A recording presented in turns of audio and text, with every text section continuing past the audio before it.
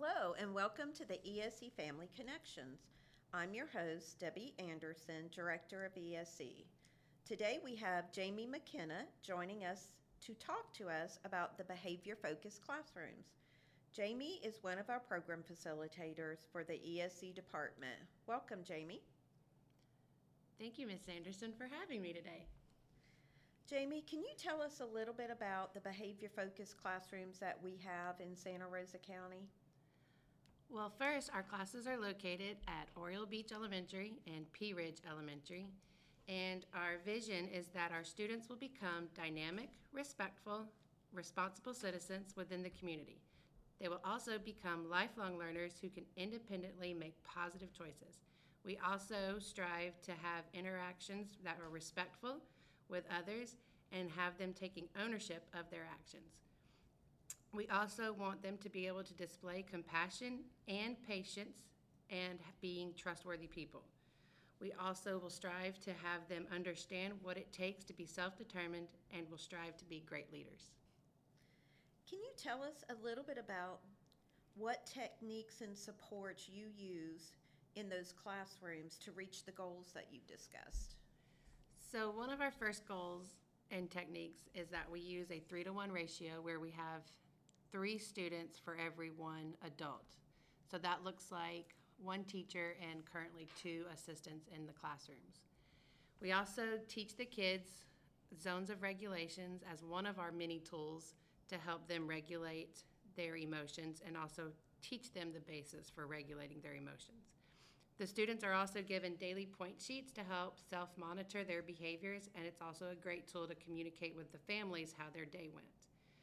I also meet with the classrooms regularly to assist and guide with any needs that they may have. You talked a little bit about zones of regulations. Can you explain to us what that is? So zones of regulation pairs colors with emotions. For example, the students will learn that the green zone is happy. They then learn what that emotion looks like on them and how it makes them feel when they are in the green zone. How does knowing their color help them regulate their emotions? So once they learn which color pairs with which emotion, they're then able to learn what items or what type of task can help them move from each of those zones. For example, if they're feeling in the blue zone, which is sad, they are then able to take certain items such as maybe puzzle time to get them back into the green happy zone. Jamie, can you tell us what all is considered when looking at a placement in the behavior-focused classrooms? So students in our classrooms typically struggle to communicate feelings and emotions in appropriate manners. They also struggle with impulse control and can require extra assistance to learn how to show self-control and in their decision-making process. Prior to the behavior-focused classroom, we have provided interventions in their general education classrooms first. If these interventions prove unsuccessful, then we discuss moving to behavior focus for more support. What type of behavior interventions would be attempted in the general education classroom?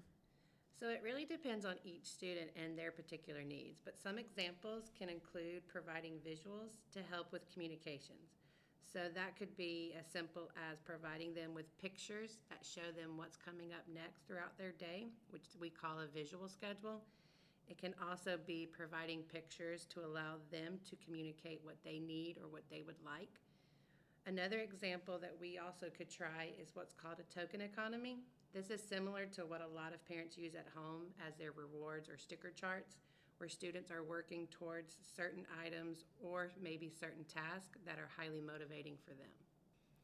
So if the data that's collected from those interventions show that the student is not making progress and the IEP team decides that the behavior focus class is the appropriate setting, how long does the student remain in that placement?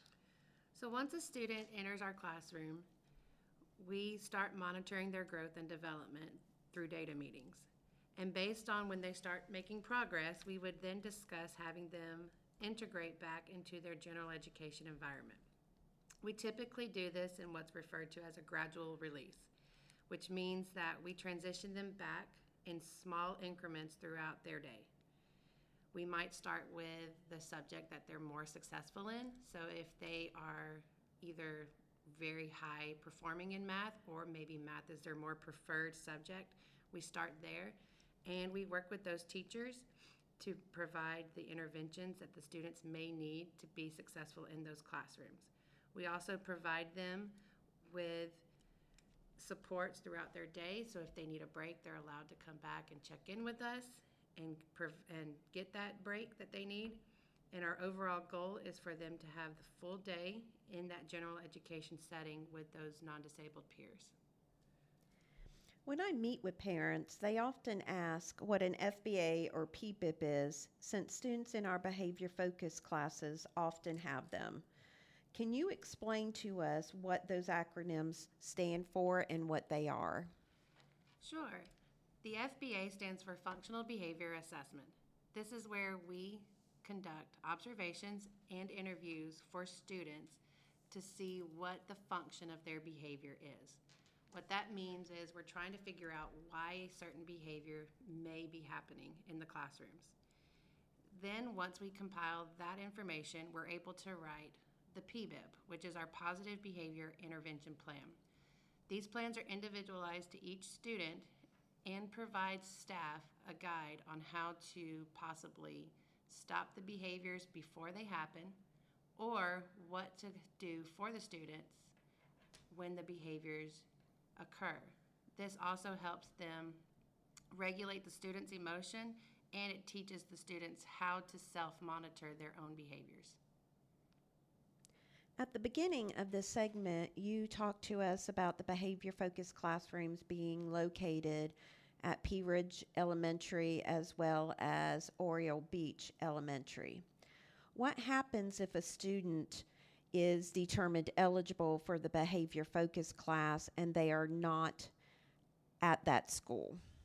So if the IEP team determines that that would be the best class for the student and the best placement, then we complete what's called an out-of-zone request, and we provide a bus to help the student get from their house to those schools and return them home at the end of the day.